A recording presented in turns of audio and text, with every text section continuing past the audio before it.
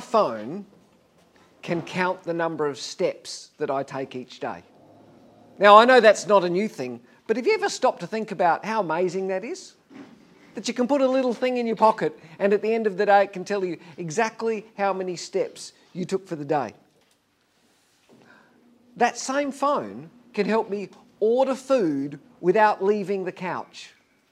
I can sit on my couch, I can decide what I want to eat on this little box, and I can press some things, and in a half an hour someone will arrive at my door with the food that I want. I don't even have to have cash to pay them. The same little box can magically send money from me to that company. Have you ever thought about how amazing that is? Yes.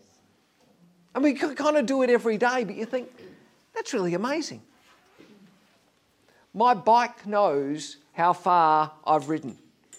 It knows how fast I've ridden. It even knows the exact route that I've ridden. It can print out a map for me of exactly where I've been. It can even tell me how many metres of climbing I've done, how many up metres I've done over the duration of that climb.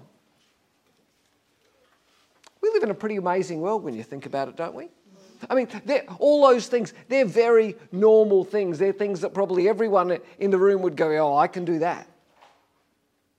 But only a generation or two ago, that stuff was science fiction. If you'd have said that to my parents or my grandparents when they were kids, they would have looked at you like, that must be out of a movie. And yet today, it's completely normal. We live in an amazing world where so many things that were once impossible are now accessible to people, where so many things that were once impossible are now easy and normal and commonplace. There are so many apps and products and other things that make our lives easier and make our lives better. So many things that used to once be problems are no longer problems anymore. Except that none of those things solve the real problems of the world, do they?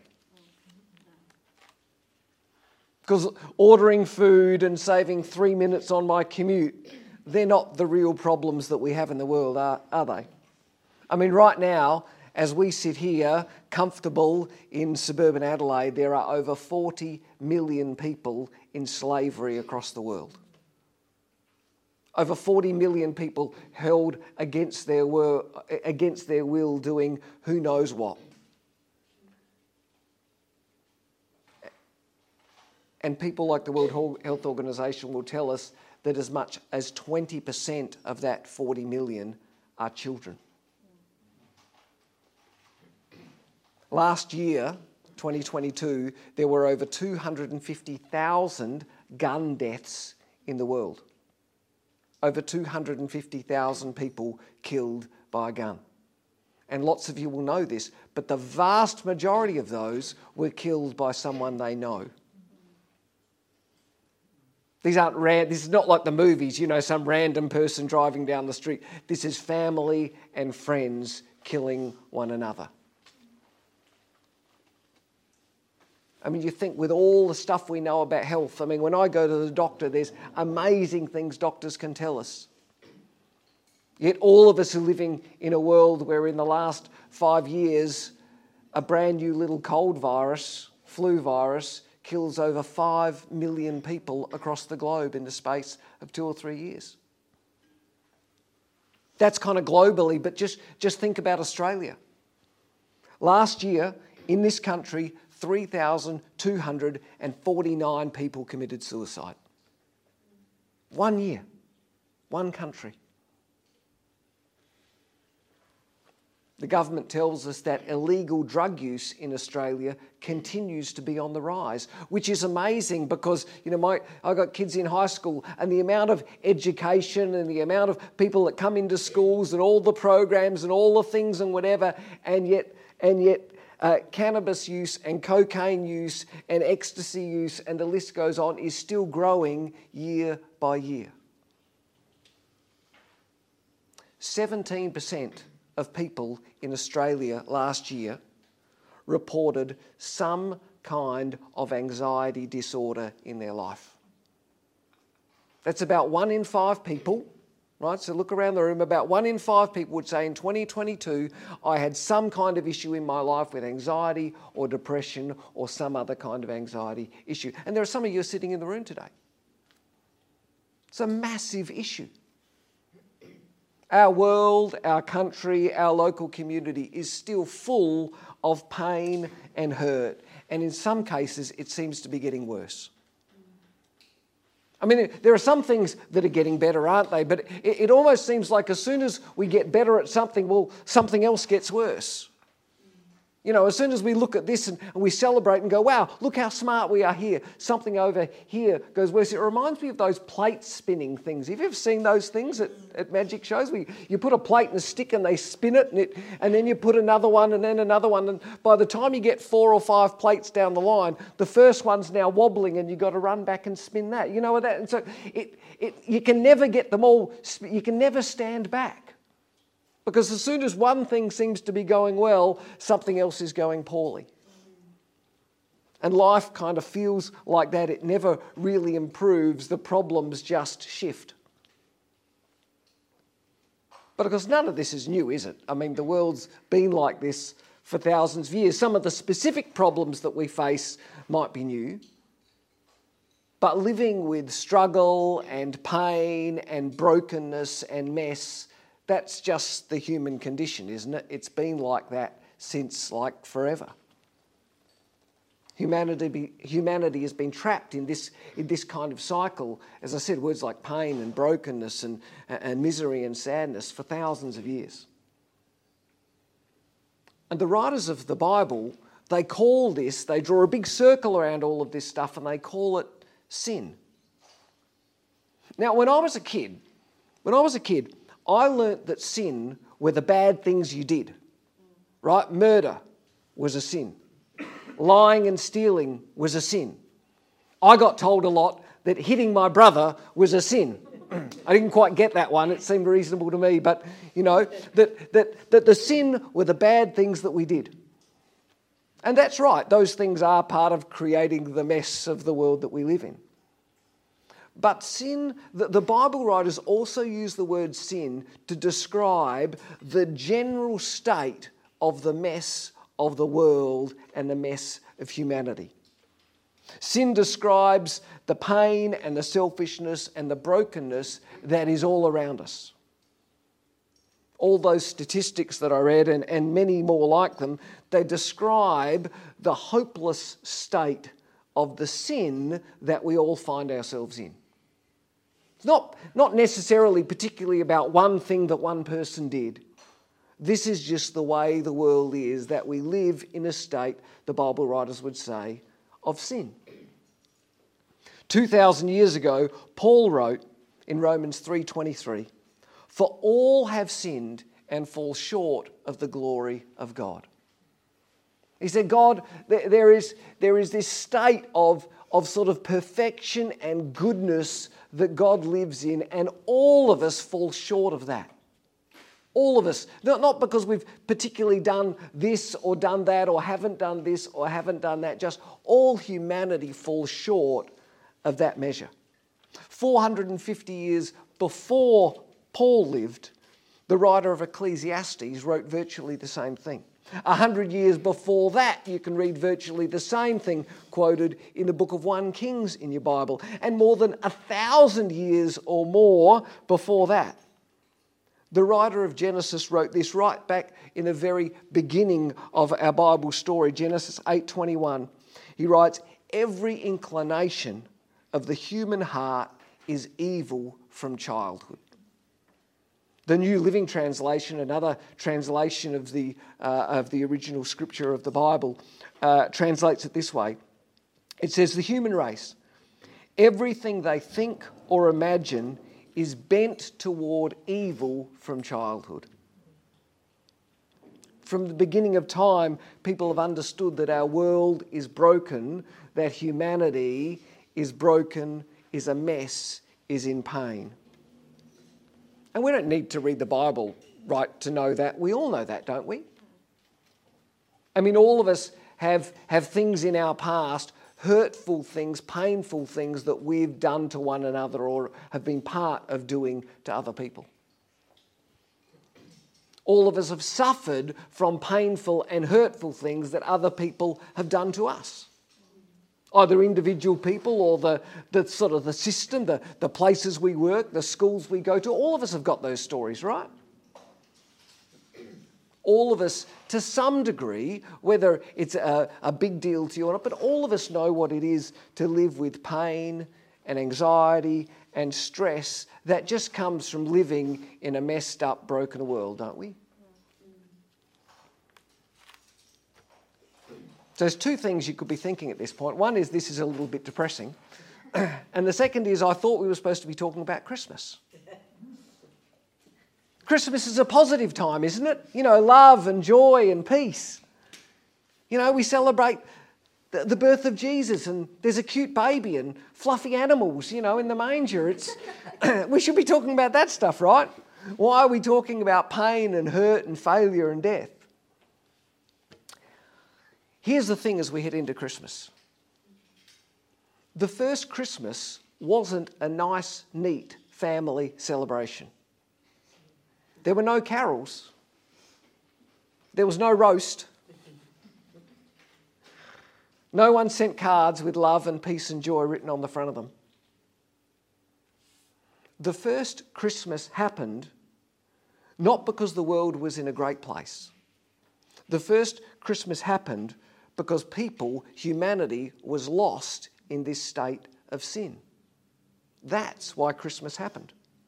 The world was hurting. The situation seemed hopeless. People were desperate. And no matter what people were trying, things didn't seem to get better. It was that spinning plate thing.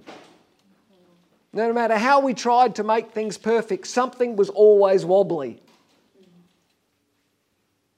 And the first Christmas is a solution to that sin that we find ourselves in.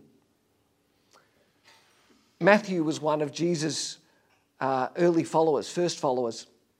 And after the death and the resurrection, the crucifixion of Jesus, some years later as an older man, he sits down to write a biography of Jesus. He wants to capture everything that he's seen, the stories that he's heard as he's been around Jesus.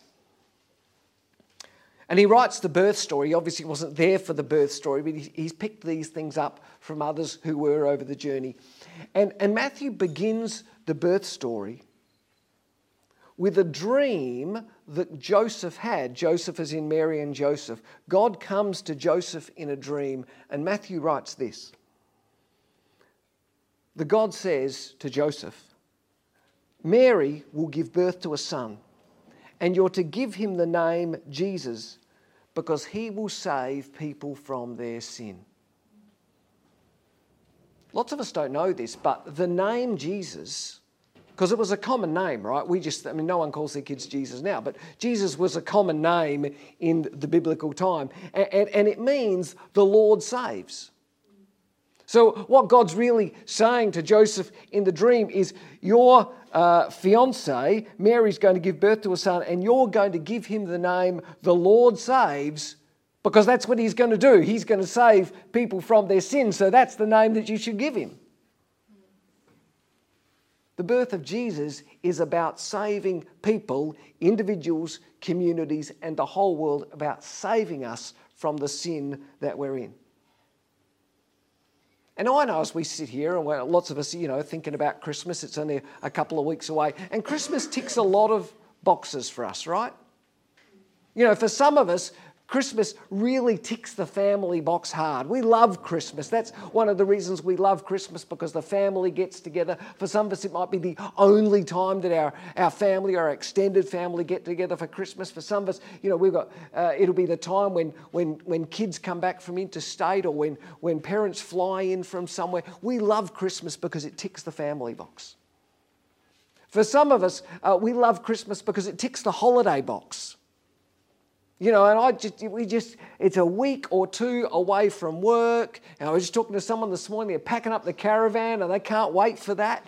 And Christmas ticks that box, and we say, that's one of the things that we love about Christmas. For some of us, Christmas ticks the shopping box. It's the once a year where you're allowed to shop like a maniac and it's okay, you know? Some of us love buying gifts for other people. We love receiving gifts. We just love that part of Christmas, being able to express our love to those around us with gifts and that whole thing. Some of us, Christmas just ticks that box. Living in Australia, for some of us, Christmas ticks the box that says, I get to go to the beach with my friends. You know, I just can't wait. That, you know what it's like. Yeah, that, you know, like Christmas is like, I go 4 or 5 days, me and my friends can just go. It ticks that box.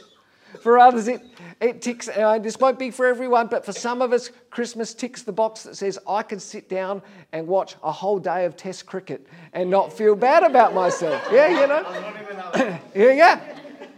I have a member of my extended family, and he will say that he'll get through Christmas, and you can ask him to do whatever on Christmas. You can ask him to do whatever on the 27th, 28th, 29th, but the 26th is his day, Boxing Day. And he will sit down in front, it's a tradition for him personally, he will sit down in front of the Test cricket on the 26th, and no one better ask him to do anything on that day because that's his one day of the year. That's the box that Christmas ticks for him. But I want to tell you that the first Christmas didn't tick any of those boxes for anyone. There was only one box that the first Christmas came here to tick, and that was the deals with my sin box.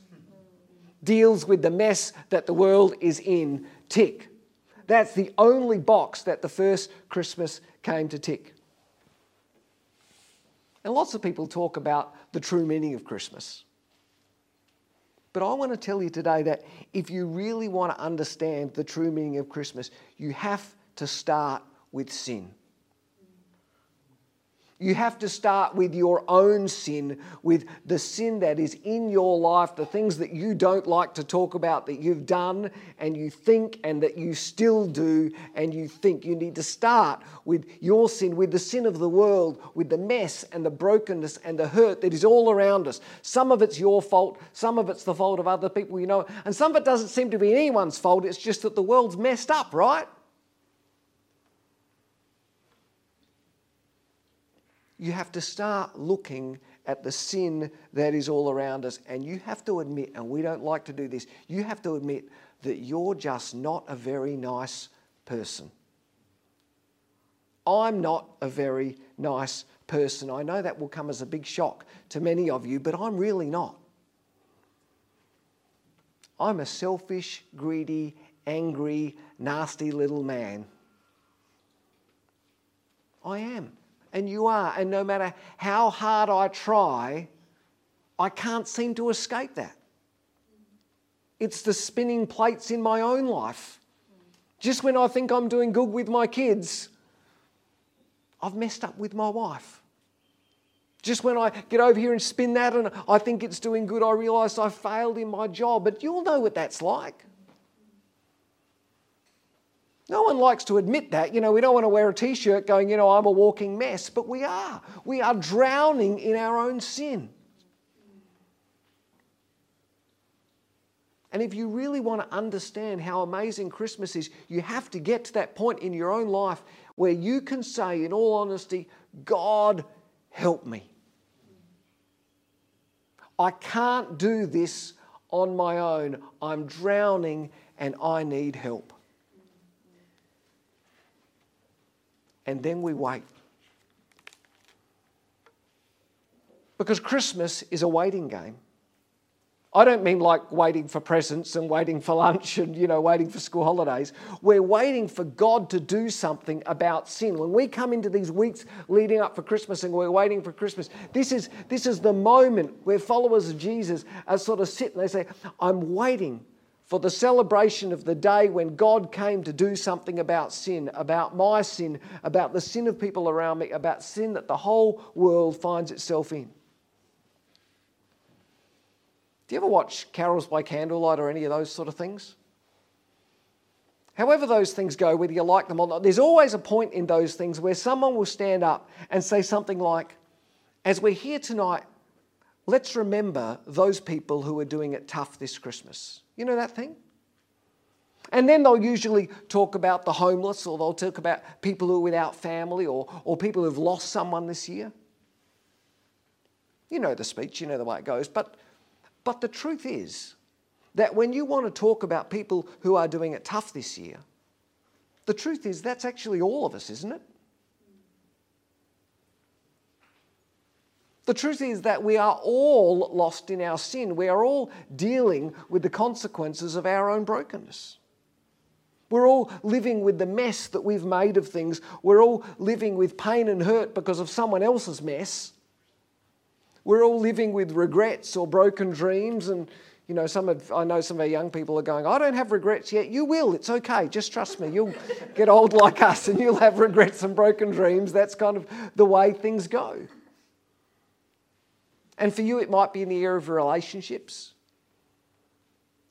You might be looking at your year going, you know, my relationships, I wish I had a boyfriend or a girlfriend and I don't. I wish I had a better boyfriend and girlfriend. I wish my husband wasn't like this. I wish my wife was like that. Maybe for you it comes out of your job and you're just not fully sort of satisfied in the work that you do. You hate school. Maybe for you it's about physical pain, and you know there are people living with, if you like, the sin of physical pain. Again, not because they've done anything wrong, but just because that's the way our world works. And there are people who are struggling with that every day. There are people living with financial mess, and every day for you is a struggle to find the money that you need to do the things that you need to do and want to do with your life and your family. And it seems everyone else seems to have money. Why don't I? You know, it always works out for everyone else. What about me? There's people dealing with health issues and people dealing with loneliness. We're all broken and lost, right? We're all waiting for someone to come and save us. We're all hoping that someone will reach out a hand and do for us what we can't seem to do for ourselves and lift us out of the sin and mess and brokenness that is our life and is the world that we live in.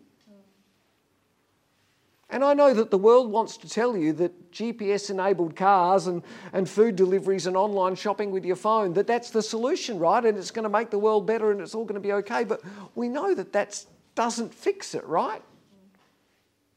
Those things are good, but they don't fix the deep stuff that's happening in us and around us.